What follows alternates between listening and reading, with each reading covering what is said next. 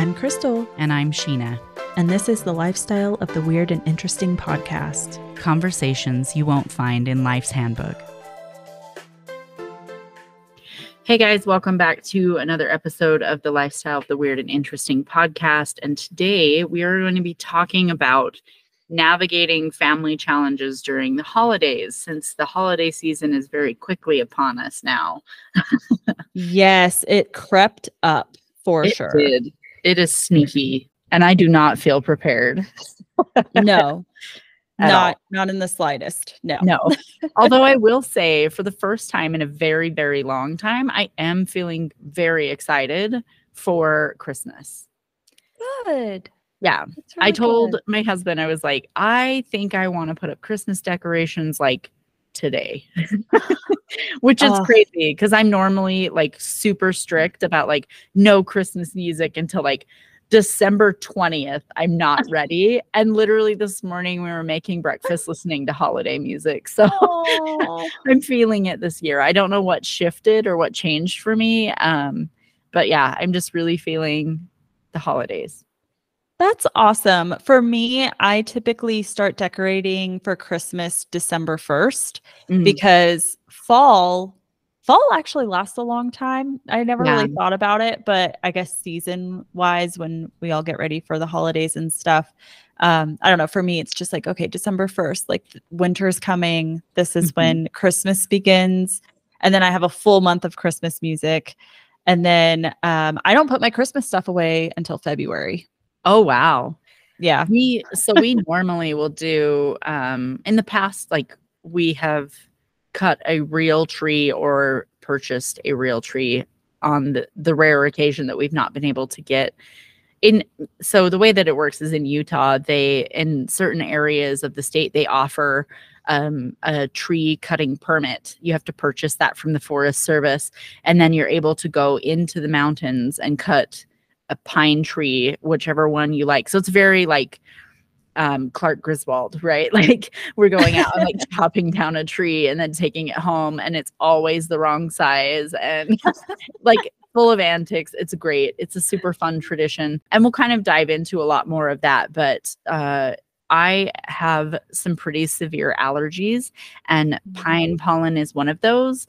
So over the last probably 15 years, we've had an artificial tree more often than a real tree. Just because a real tree often will trigger a lot of things with my allergies, and then I'm sick for like the whole month. So that's not fun. But we usually do all of that stuff on Black Friday, the day after Thanksgiving. So we'll kind of dive more into traditions in a minute, but we don't do Black Friday shopping. Instead, we take that day and spend it as a family. And I can kind of explain a little bit why we choose to do it that way. But yeah, that's usually our tradition. And so this year, we're recording this right before Thanksgiving, and to be feeling excited about it this early on is rare for me. That's awesome. I'm excited for you that you're excited. I went shopping yesterday as we're recording this, and just all the Christmas decor, the Christmas music. I'm like, okay, like it's actually here. Yeah. But it does get you excited, and it does.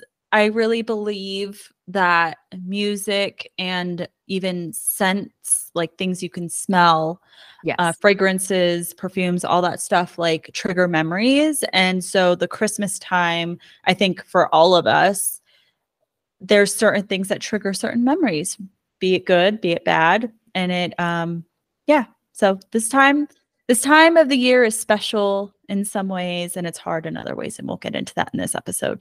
Yeah, for sure. All right. So it's time to dive in and get weird. Let's get weird. Do you want to share some of your personal stories about holidays, how you have experienced that, what comes up for you, and how you navigate that? Yeah. So holidays have always been interesting, starting from my childhood, because I'm an only child. I was close, but not very close with like my extended family. And I did spend a lot of holidays with my mom's side of the family. So my grandma and I are very close, and I would she would kind of pick me up and take me to her side of the family, and we would spend a lot of holidays together. So that's the family that I am most closest with. As a little kid, she would dress me up, and I would always have a really cute outfit on, and I would just look absolutely adorable. And yeah, we just spend time with the family. As I got older, I think holidays got a little harder, and that's just because I feel like there's a lot of expectations set upon you. And I'm talking like teenager, right? Mm-hmm. Like you have to look cute. You have to look a certain way. At least this is my experience. And if I didn't meet someone's expectations, it caused problems. So as I get older into my 20s, holidays got even more hard because there was just a lot of friction, a lot of anxiety, a lot of agitation, a lot of pressure. There's just a lot going on that was projected onto me. And it really like ruined the holidays. It's like, I can't go and celebrate Thanksgiving or Christmas with the family after I've just been bawling my eyes out because of something someone said. Like that really hurt my feelings. And now I have to go and pretend like I'm fine. Like I don't work that way. I don't operate that way. I never will. I have to like process my feelings and take that time and talk things out. And when you're in an environment where you can't do that, it makes it very difficult. And it got to a point as I've gotten older when I was in those situations that are, I don't want to say they were toxic, but they were definitely like not good, not good to be in general, where I didn't hide it anymore. I'm like, yeah, so-and-so said this to me. It upset me. So I'm not talking to them right now. Like I'm over here hanging out with my cousins. Like I'm fine, you know? Yeah. But I just don't like the idea of pretending like I'm fine when I'm not. And I feel like I had to do that a lot during the holidays. And that was so incredibly hard. There's a lot of holidays I spent crying, a lot of holidays where I've left and just slammed the door behind me and went for a walk. I had to remove myself from the situation, which later in this episode, we'll talk about like coping skills and boundary setting, because that's important in situations like this. But yeah, there's been times where I bawled my eyes out, and then I would look, this is going to sound really creepy, but like I would go for a walk and look in the windows of houses and see families at the dinner table, and I'm out there crying, and I'm like, where's my family unit? Like, why can't I be in a Hallmark movie right now? Like feeling like so sorry for myself. And it's hard. It's hard. And now that I've moved and I have my own life now, and holidays are celebrated a lot differently. And I think the pressure is off, which is good. Yeah. And we could kind of do whatever the heck we want. Like we don't have to stick with traditional turkey and do this full-blown meal and do all the stuff. Like my fiance and I have done emo Thanksgiving and emo Christmas. Oh, I love that.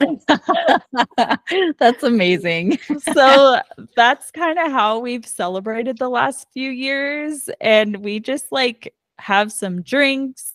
We'll make whatever we want. Like I remember the first Thanksgiving we actually did. So my partner's vegetarian and he doesn't eat meat. So we got like, I forgot what it's called, but it's not meat, but it looks like meat. And we made that. We made potatoes. We made stuffing.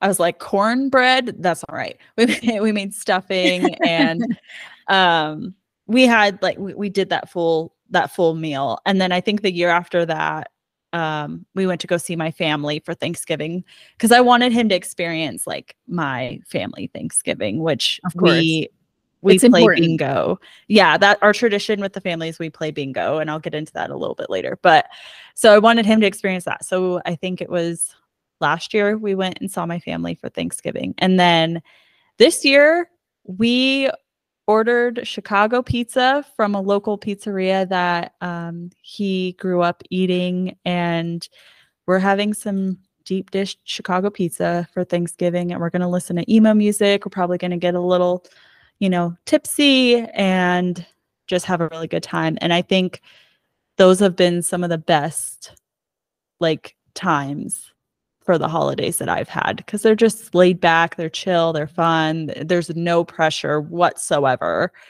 And there's no fighting. Yeah. So it's really nice. That's awesome. Yeah. So for me, my holidays, it's going to be a little bit confusing because my family is a little bit confusing. We have a really odd dynamic. So when I was really, really young, my mom's first husband was not a fan of her family. So we didn't spend a lot of time with her family. His mom, every year for Christmas, would make all of the girls a dress. And my sister and I always had matching dresses. And then we would go, there was a local place that did photos, and we would do a family photo every year. So I have like these ridiculous dresses. I'm gonna have to see if I can find some of these pictures and share them, because these dresses, like the sleeves were intense. It was the 80s. And the sleeves were as big as my head. They were fantastic. The most memorable dress that I had was one that was made of, I want to say this dress was like probably the biggest fire hazard ever. Throwback to your costume that caught on fire, right? Made of this green, it was like rayon, like the crinkliest, loudest fabric I've ever experienced. And it had these velvet, like black velvet roses, like all over it. And it was so itchy. It was the worst dress I've ever worn. It was beautiful. And then it had like this detachable collar that was this great big square. And I wore that collar like with outfits it should not have been worn with, because I loved it so much. That's amazing.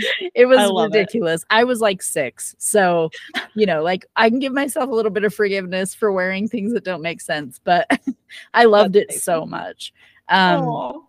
Anyway, so we would go get photos every year for Christmas, and it would be her and myself and my siblings. So at the time it would have been myself, my younger sister, and my 2 younger brothers. And then my cousins and this is my sister's father's family. So he has a sister, and she would come and bring her kids as well. So it's like the extended family. And then the years that we could, we always brought my grandma's mom. So my great grandma, she was around until, I want to say that she didn't pass until 2008. I'd have to look to be sure. She was around for a long time. I think she was in her 90s when she finally passed away. Like she was super old. She had a really interesting life. And it was so fun to go with her because she was kind of a salty lady. And you know my love for salty ladies. I love them when they just tell it like it is. And she was very much like that. She was very blunt with people, and she was great. But yeah, we would go get these photos together, and then we always went to a big party at my great grandma's house.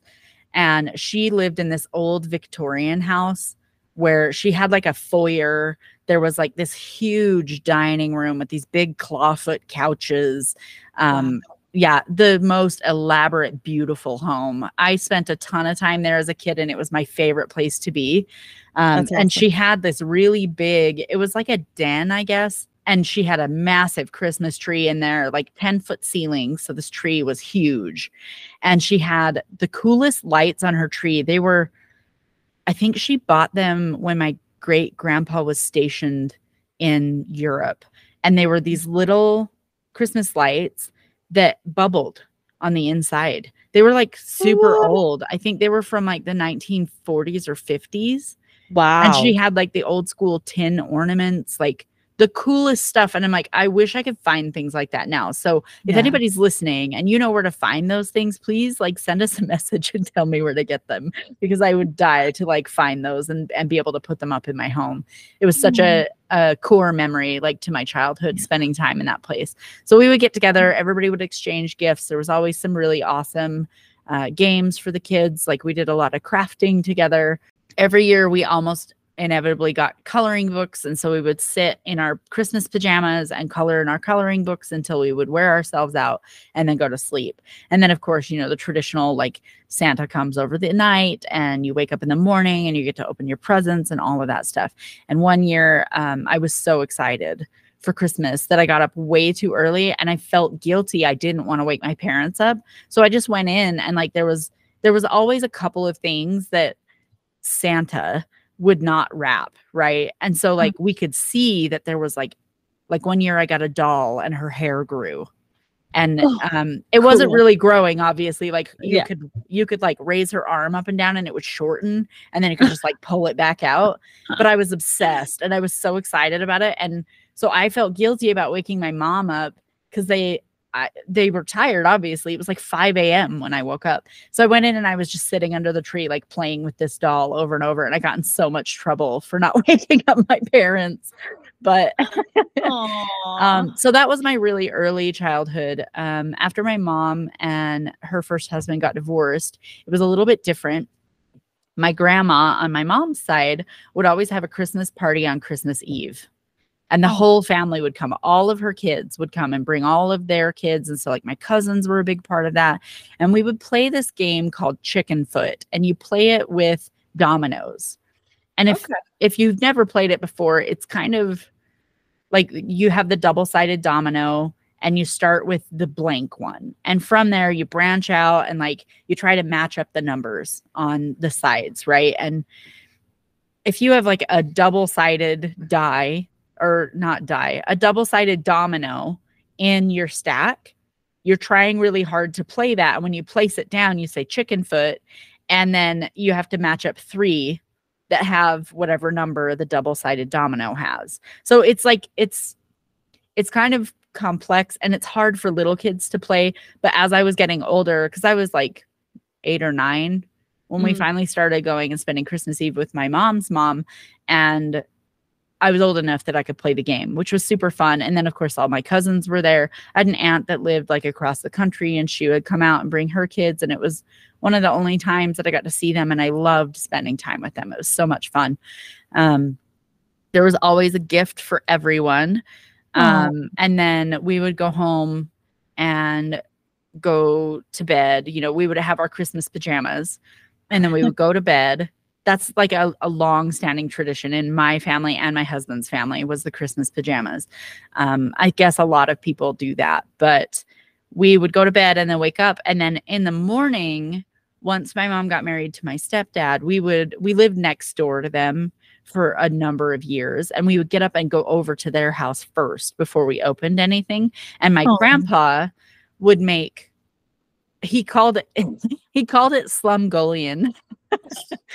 It's basically like mountain man breakfast. So it's nice. Eggs, sausage, cheese, like all mixed together. It's like a big scrambled omelet. Delicious. Yeah. Like the most delicious thing in the world. And I absolutely loved it. So we would go over there and we would eat a big breakfast with them. And then the trick was, like, if you eat all these eggs and protein, you can't eat your candy. So it lasts a lot longer because you eat actual food in the morning, which is great. Right. Like, it's such a cool tradition. And then they would come back with us over to our house, and that's when we would open our presents. Oh. So they were always present for like us opening Santa gifts and stuff. And it was really, really fun. When we moved a lot when I was younger. And so my grandparents would come to our house and we would all cook breakfast together. And that was a lot of fun. But they were always there on Christmas Day when we would open our gifts. Then after I got married, my husband's family's traditions were quite different from what I had grown up with. And the tradition was that all of the kids would come home for Christmas and stay in the house. And then on Christmas morning, we would all be together. And that was a lot of fun too. It was kind of like a mishmash of like my mom's parents and my stepdad's parents and like what they always did. And then for us, the way that we've decided to celebrate Christmas is we always do the Christmas pajama tradition. My mother-in-law carried that tradition until she passed away 3 years ago. And then we picked it up. And like, even though my kids are older now, I mean, my oldest is 20, but I think that the kids would be pretty disappointed if they didn't get their holiday pajamas. So, Right. so we always order the holiday pajamas, and then we always, I try to always do like a crock pot breakfast. I've done like baked French toast. The blueberry French toast recipe is so yummy.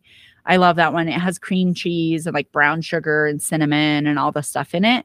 We've done German pancakes for breakfast. We've done my grandpa's tradition of slumgullion. That's a lot of fun. And then we've made like a couple of different things. And that's kind of like what our Christmas looks like. Thanksgiving is all over the place. We don't really have like a solid standing tradition, but I will say it's funny because my husband is the opposite of your fiance, because he hunts everything and he will literally eat everything. So we typically will do Thanksgiving of a bird that he has harvested. Okay. Sometimes that's a turkey.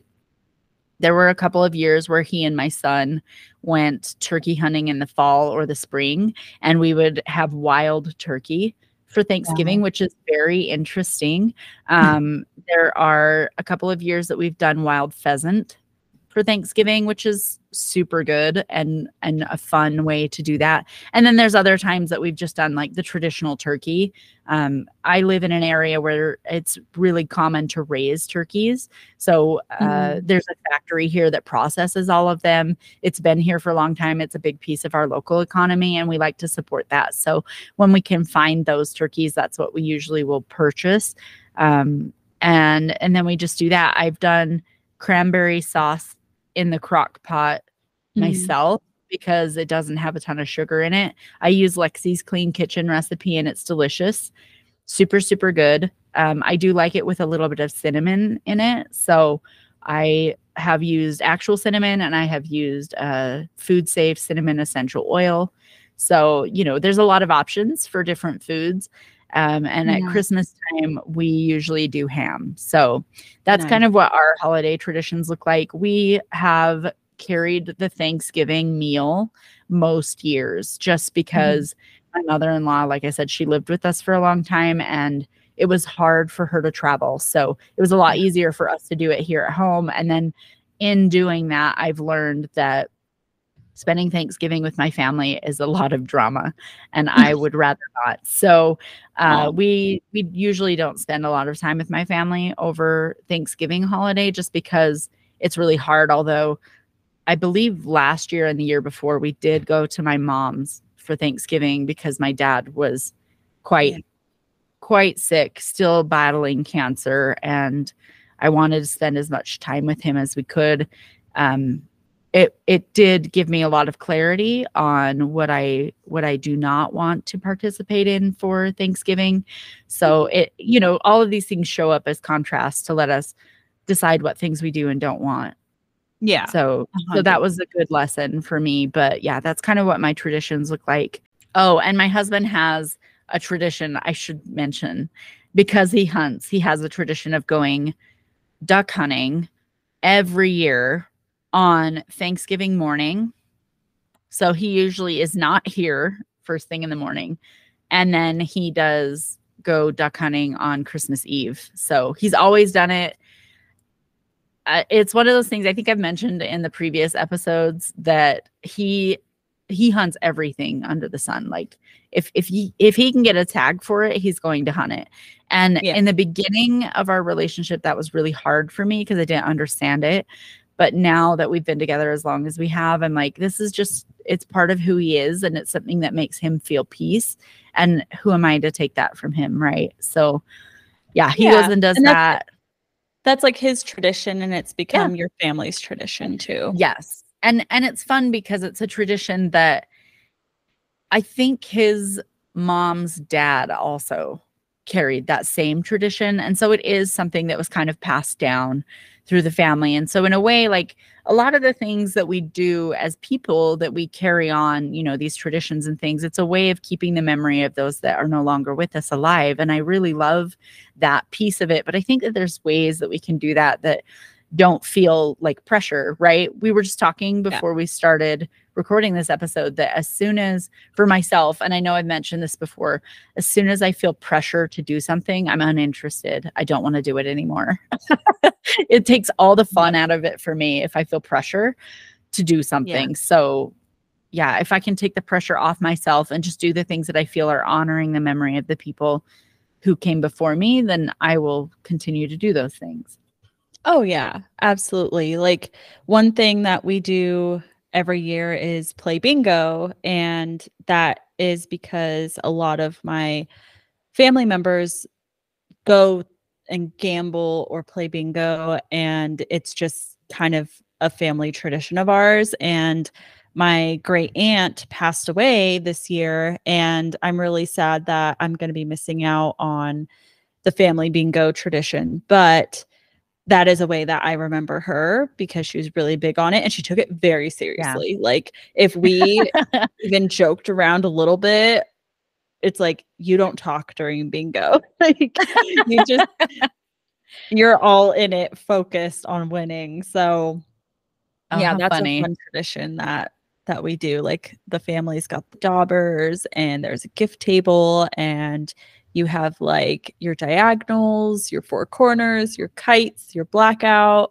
And then if you get one of those, you get something from the table that, you know, one of the gifts. It's usually like candy.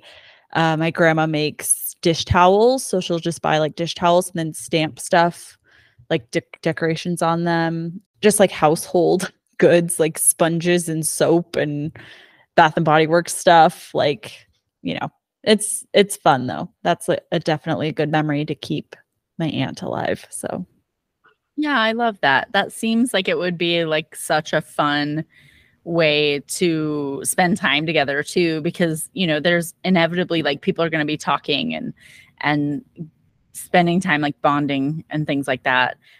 We usually on Thanksgiving and also on Christmas Eve, we do kind of like a family game thing where we'll play, like we have several games. Most of them are humor related. We usually play What Do You Meme? Cards Against Humanity Family Edition. We'll play that. We also played Jackbox games during the holidays, and I love doing those things. The other tradition that we have is that every year, my husband and I usually take time off between Christmas and New Year's because the kids are out of school, and we like having that time to spend together. And so we will rewatch all of the Hobbit and the Lord of the Rings movies every year from that time, from Christmas until New Year's. And I usually, so my birthday is right by Christmas, and I usually take my birthday off, and that's when it begins. that's where we start. Yes. We usually will start there watching. And like once it starts, like today when we're recording, it's really stormy, very snowy and cold, and it's beautiful. I love this. And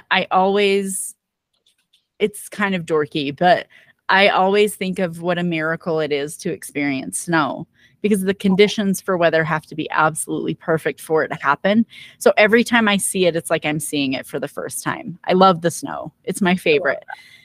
So as soon as it starts snowing, I'm like, ooh, it's almost time for Lord of the Rings. Like, I'm so excited. Well, the minute you said Hobbit and Lord of the Rings, I immediately like went off camera because still have not seen those movies, have not seen them, but I have to watch them with you. So yes. This is my birthday request. Yeah. My birthday request is that you watch these movies with me. We might have to do like a watch party so that you can watch them with me. It'd be kind of fun. Yeah, that would be fun. Yeah, they are long, and I know to a lot of people it can be hard to get through mostly the first half hour to 45 minutes, because there is a lot of character development and things like that have to take place. But once you get that far, the story gets so good, and I love it. So that's kind of what we do in our household to practice, you know, celebrating the people who came before us. Scott's mom really, really loved the Lord of the Rings, and she was the one who kind of started that tradition. So it's a way of like reconnecting with her and being present for that. And man, like it's so fun, but it's also hard, right? Because the people who are not with us anymore, it's hard to miss them. Oh, yeah, absolutely. And I think in my situation, like my dad passed a long time ago now, like 8 years, and Mhm. he was in the nursing home for a very long time. So Christmases from the time I was in high school onward, he was never there. And it always made Mm, me so sad that if we couldn't see him on Christmas, it was always like around Christmas, but if we couldn't mhm. make it to see him on Christmas, it always made me really sad because I didn't want him to like be alone or think like we forgot about him or something. So the holidays, specifically thinking of my dad, always makes me really sad. But again, he was a very loud person and I was afraid of him for a really long time. So even having him there for Christmas wasn't always fun, if that makes sense. Yeah. But, and then, like I said, I spent a lot of my holidays with my grandma and her family. So they were like, my parents would always like let me go with my grandma. So that was good. But it's hard. Holidays can be really hard. And maybe you're not close with your family at all. And you have Yeah. to like make your own traditions, or it's kind of like a choice. Like, I know how my family is during the holidays, and I'm not going to partake in that. So I'm going to do my own thing. And it might be the best decision for yourself, but that doesn't mean it's an easy decision to make. Yes, of course. And that's something that I kind of wanted to touch on as well while we're having this discussion. Number one, I'm just going to read this. Some of these are going to come from Dr. Nedra Tawwab. We've talked about her before with boundary setting. I absolutely love her work. She has cards now to support you in practicing this. And then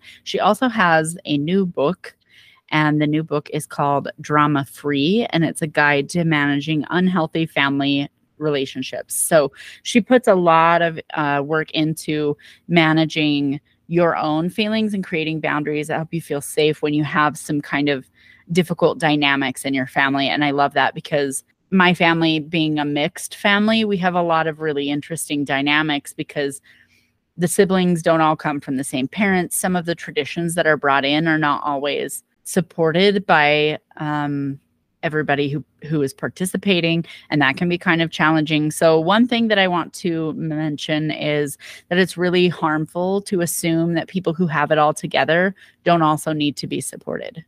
So just because you have strong boundaries and you're able to show up in that way and maintain those boundaries and protect yourself, it doesn't mean that you don't also need validation or to have people acknowledge that that's what you're doing and say, I respect this. Like I'm aware that this is what you're trying to do. And I want you to know that I'm going to do my best to try to respect this and follow through on it. Obviously, boundaries are not something that's really easy for both parties, right?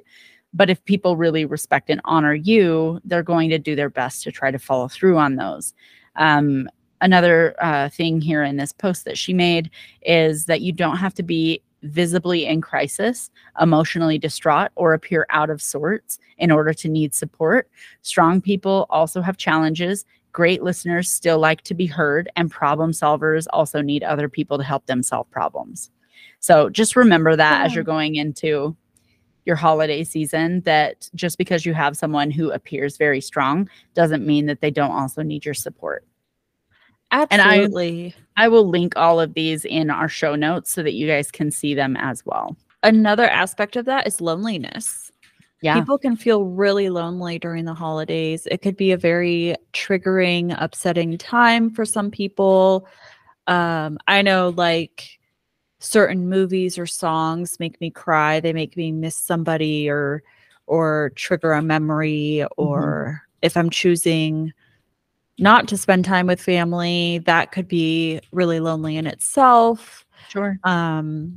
So I think loneliness can definitely come this time of year, and there are ways to just reach out to your loved ones that you trust, not ones that will trigger you, but ones that you trust, even if it's your friends.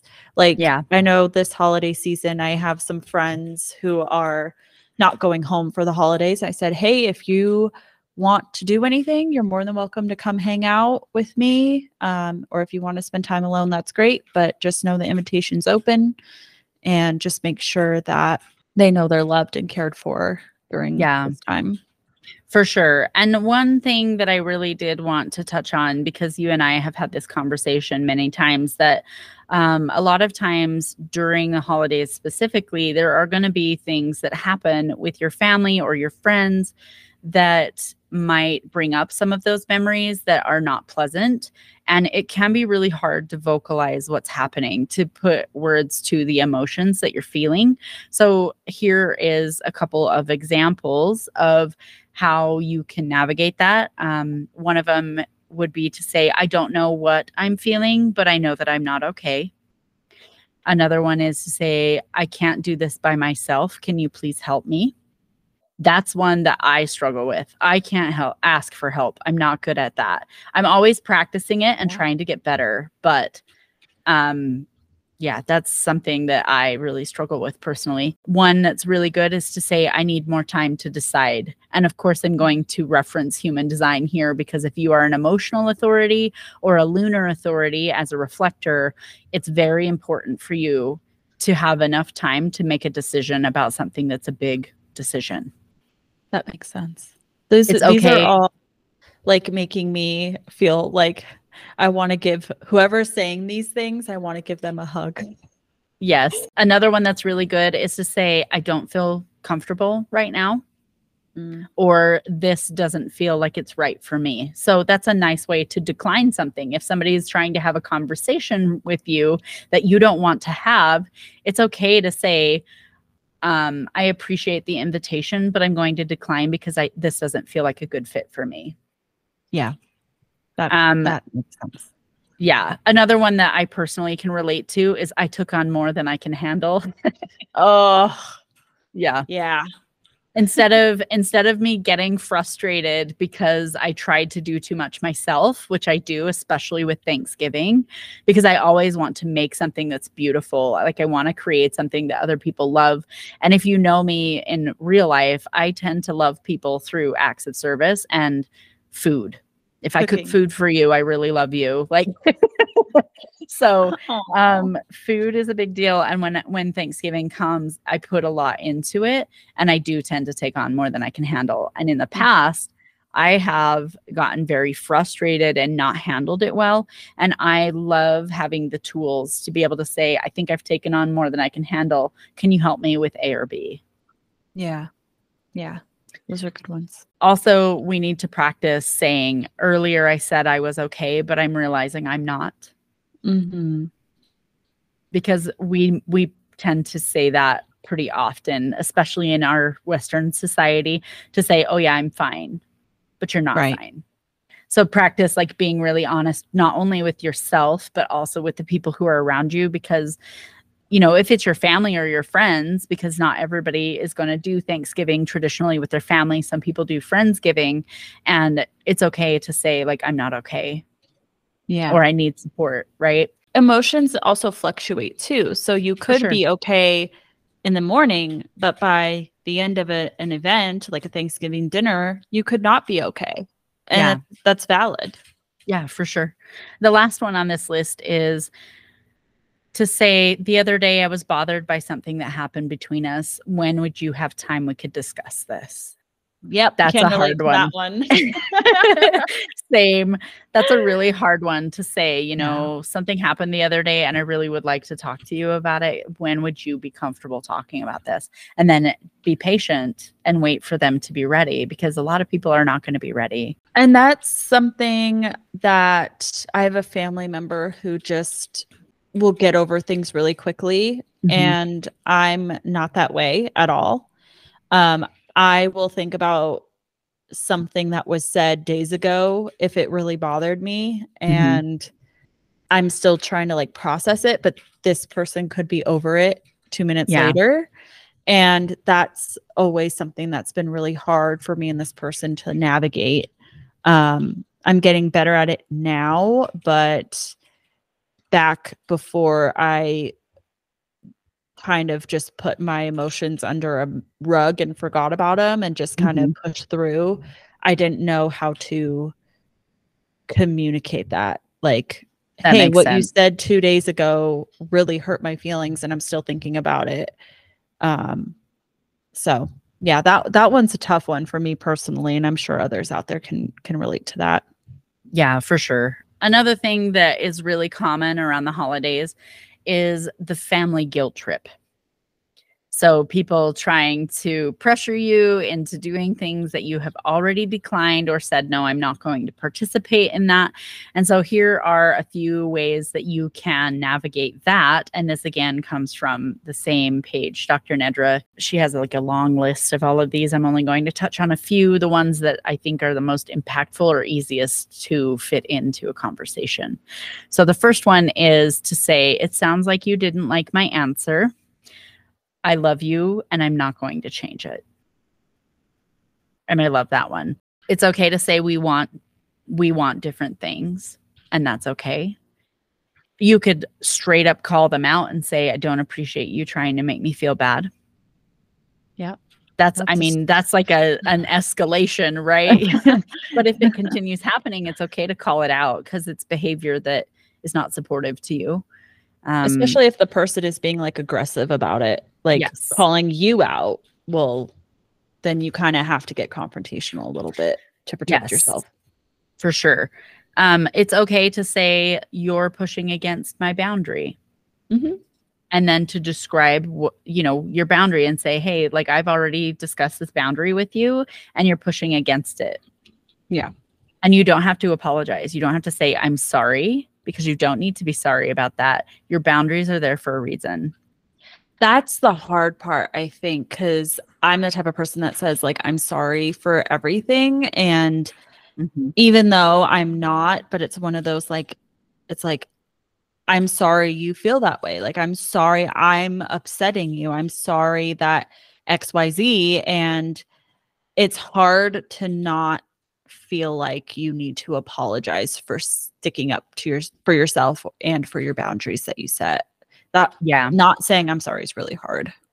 It is. It takes a lot of practice. I used to do that a lot, where I would apologize for having emotions, apologize for crying, apologize for being inconvenient, because life is very inconvenient. And I started practicing that back in, I think it was 2018, during the year where I said yes to everything. And I was like, I'm not going to continue apologizing when I don't actually feel sorry about something. And some of that comes with also doing boundary work, right? Like understanding yourself well enough to say, no, I don't want to do this. And that's okay. So this is all like family stuff that we talked about so far. Setting boundaries with friends is really hard because that's your chosen family, right? And on that note, when we are choosing these people that we keep in our circles, a lot of times it can be really hard to express a boundary to someone that you feel like you're choosing. So just because you're choosing a person doesn't mean you're also choosing all of the things that come with that person. It's up to them to do their own work, and it's up to them to, just do their own work. It's also up to you to express what your emotions are and to set boundaries. So a couple of examples of how you can set boundaries with your friends. If you're doing like a Friendsgiving and you have someone who maybe is emotionally activated during that situation, it's going to be important for you to have the skills to be able to set a boundary. So here's a couple of examples. One of them is to say, I'm not available right now to talk about this. Can we discuss it later? It's a good one. Another one is, I would love to be there for you and I am concerned, but talking to a therapist might be more appropriate for this issue. Oh, okay. That's a good one. That's a good one. That's hard. That's a hard one, but that's a good one. Yeah, for sure. I'm not ready to talk about this issue I'm having any further. I need time to process my feelings. I can relate to that one the hardest. Yes. That's a good one. I'm not always available to respond to a message right away. It doesn't mean that you don't care. I have noticed in my own life a pressure to be responding to things as soon as they come through. And I've had to work through that on my own and just, know that I'm not going to be able to respond. I have one friend that will send me messages until like 11 p.m., sometimes past that.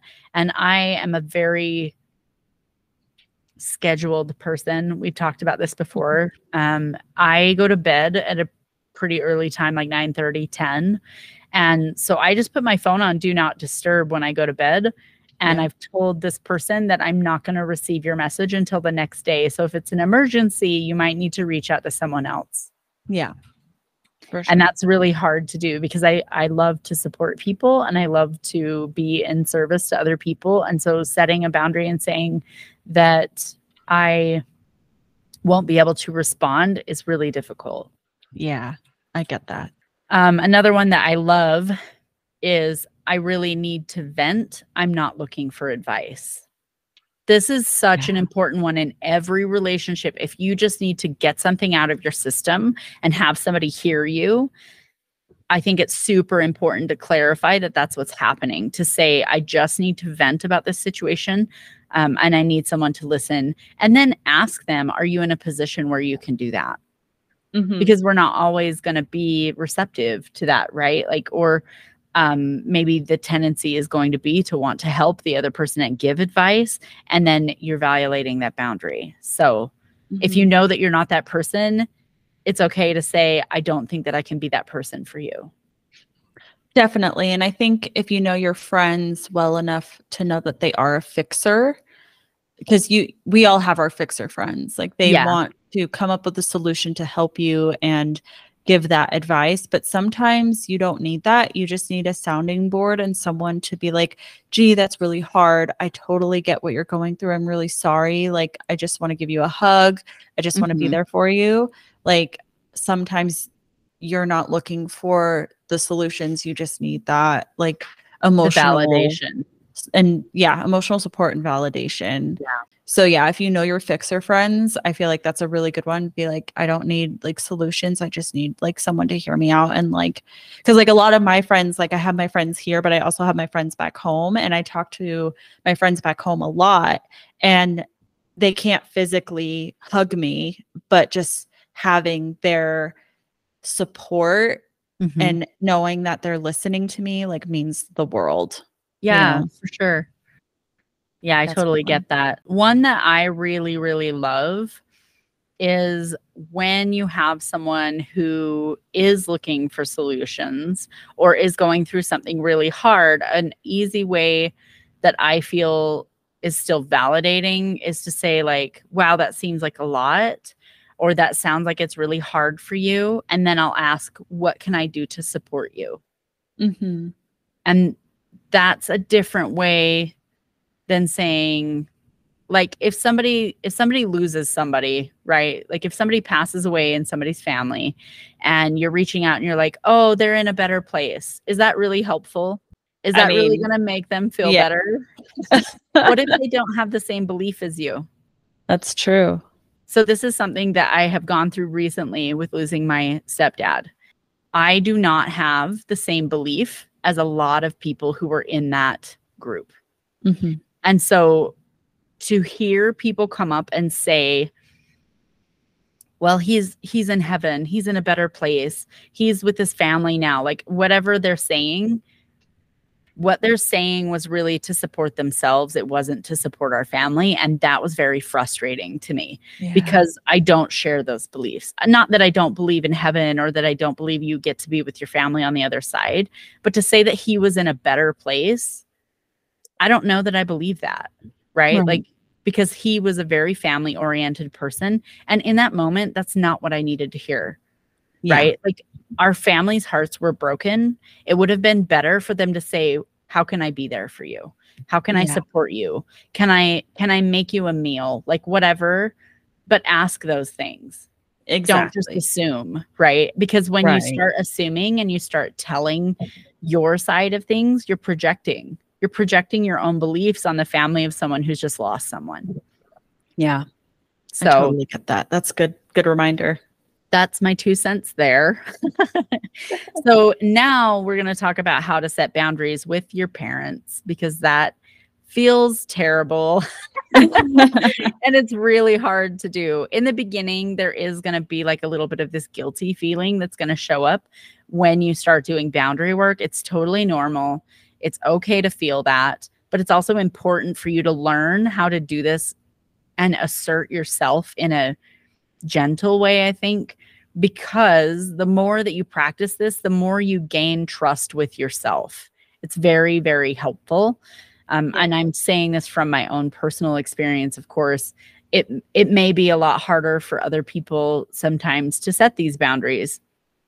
I don't know, what you've gone through in your life, and if any of these boundaries don't make sense, please let us know. Like, I would be happy to look at a different perspective of this, or try to come up with another way that we can help people, establish boundaries with your family, because I feel like setting them with your friends can be a little bit easier, even though it's uncomfortable setting them with your family, because there is like this expectation element, right? There's like pressure that's going to show up from like your parents, especially, to conform and to continue to follow tradition, because we kind of talked about that earlier, and to like fall in line, so to speak. Does that make sense? Yeah, that makes total sense. Like, family dynamics are different for everybody. So, yeah, like for me, I can't really relate to having siblings because mine are so much older than me and I didn't grow up with them. But there's other people who could have grown up with their best friend's parents, or, everybody's lives are different. So feel free to write into us with what your traditions are and what maybe some boundaries you've had to set with the people in your life over time. Yeah, for sure. Okay, so setting a boundary with a parent figure, let's call it that, because not everybody was raised by their birth parents either. If you have a parent figure, whether that's a grandparent, a friend's parent, whatever, somebody who's there, it could be your in-laws, even if you're married or in a partnership, it could be your in-laws that are a little bit difficult to navigate, because it's a family unit that's so not native to how you grew up, right? That can be really challenging. So one that I really love is, if you are willing to help me, I need it to be with no strings attached. Yep. That's hard. That's going to be hard to say. Yeah. But you're going to feel a lot better if you are able to set that boundary and have it be honored, because it does teach you to trust yourself. It's also okay to say, I love both of my parents and I'm not going to choose a side. That's one I've dealt with personally, with my parents being at odds with each other, and also having a mixed family, to say, like, I love everybody here and I'm not going to choose sides between people, because that's not what this is about, right? Like, we're getting together at the holidays as a family because we want to spend time as a family, and that doesn't really have a place in that. And it's okay to say something like that too. I can see that you're concerned about my relationship. I'm not ready to talk about the issues with that. That's a really tough one. Yeah. Like, it's okay for other people to see your relationship from the outside and have concerns, because they love you, right? People who care about you as an individual are obviously going to have questions and red flags about things that maybe you've already navigated with the person. They're not getting a whole picture, is kind of what I'm getting at, is that they don't see the full thing. And so all they're going off of is this little bit that they do see. Right. This one, I think a lot of people can relate to this. I certainly can relate to this, and I'm sure that you will feel the same way. Please don't talk about my body. It's not funny. Ugh. I've had to say this one. Really? Yes. And it is very uncomfortable, but I felt so much better afterward. And it did like really reinforce my self-trust to know, like, I have my own back and it doesn't matter what anybody else thinks. Yeah. This one resonates especially with like teenage Crystal, who got, even like early 20s Crystal, who gained some weight and didn't really feel good in her own body. And then to have family members pick on me about it, like, I didn't have the emotional intelligence to set that boundary, but it's something I definitely like felt. Now I would say something if my body got brought up, but I'm hoping we're past that point in my life with these people. But earlier, I wish this is something that I would have known and even had the courage to say, because it takes a lot of bravery to Yes. Bravery and courage to set that boundary specifically about your own body. For sure. The next one is another one that I've had to deal with as well. And it was a very emotionally heightened situation. I appreciate you trying to be helpful with my kids, and we would like to follow the rules we have in place for them so that they will continue to respect everyone. That's a tough one when your kids, oh gosh. I mean, I've heard stories from other people or in movies or whatever where it's like, oh, their kids were running crazy or just not behaved. There was no scolding. There was no this, that. Like, that's always really hard. The one that was really hard for us with that was when our kids were really small. There's no rules at grandma's house. And I was like, no, the rules still exist because these are rules that we've set as a family. And for our children, like, we always let them be a participant in setting what those rules looked like. So they were in agreement, right? Like, this was an agreement and a very spoken, detailed agreement between all of us that this is how, as humans, we're going to behave. So the rules apply no matter where you are. Right. Or what if, like, your family members, like, let's say grandma's like, oh, they could have a cookie, they could have a soda, they could have this. And maybe this is something we could get into after, but it's like, what if you have to say these boundaries to people who don't respect boundaries? That's the part that's hard, is when you set a boundary with someone and it's not respected, then it's up to you to do the work to say, okay, I've set this boundary with you, kind of going back to the earlier part of this discussion, to say, okay, I've set this boundary. I can see that this is really hard for you. If you're not going to respect my boundaries, I'm going to have to leave. So this is where, like, a boundary is different than an ultimatum. An ultimatum is when you say, if you do this, I'm going to do this. Or if you don't do this, then, you know, I'm going to X, Y, or Z. And usually it's the whole strings attached thing, right? Where you're like, if you don't listen to what I'm saying, then I'm gonna, like, do something. Right. But when you say, listen, I'm giving you a basic explanation. This is how we've decided that we're going to do these things. And I really need you to respect that. And then when it's not respected, it looks like having a hard time with my boundary. And if you can't respect my boundary, I'm going to have to remove myself from the situation. It's not an ultimatum because you're saying what you're going to do for yourself. Does that make sense? Like, it's a little different. Like, the line is it can be really hard to navigate because a lot of times boundaries do feel like an ultimatum, but really it's you making a promise to yourself. Yeah. And when you have to do that with family, it's always hard, but that's what boundaries are. Like, you can't fold on your boundaries for other people because that's not boundaries. So that makes a lot of sense. Well, and it does take practice, right? Like, sometimes it's really, really hard for you to hold a boundary with yourself because you don't have practice doing it.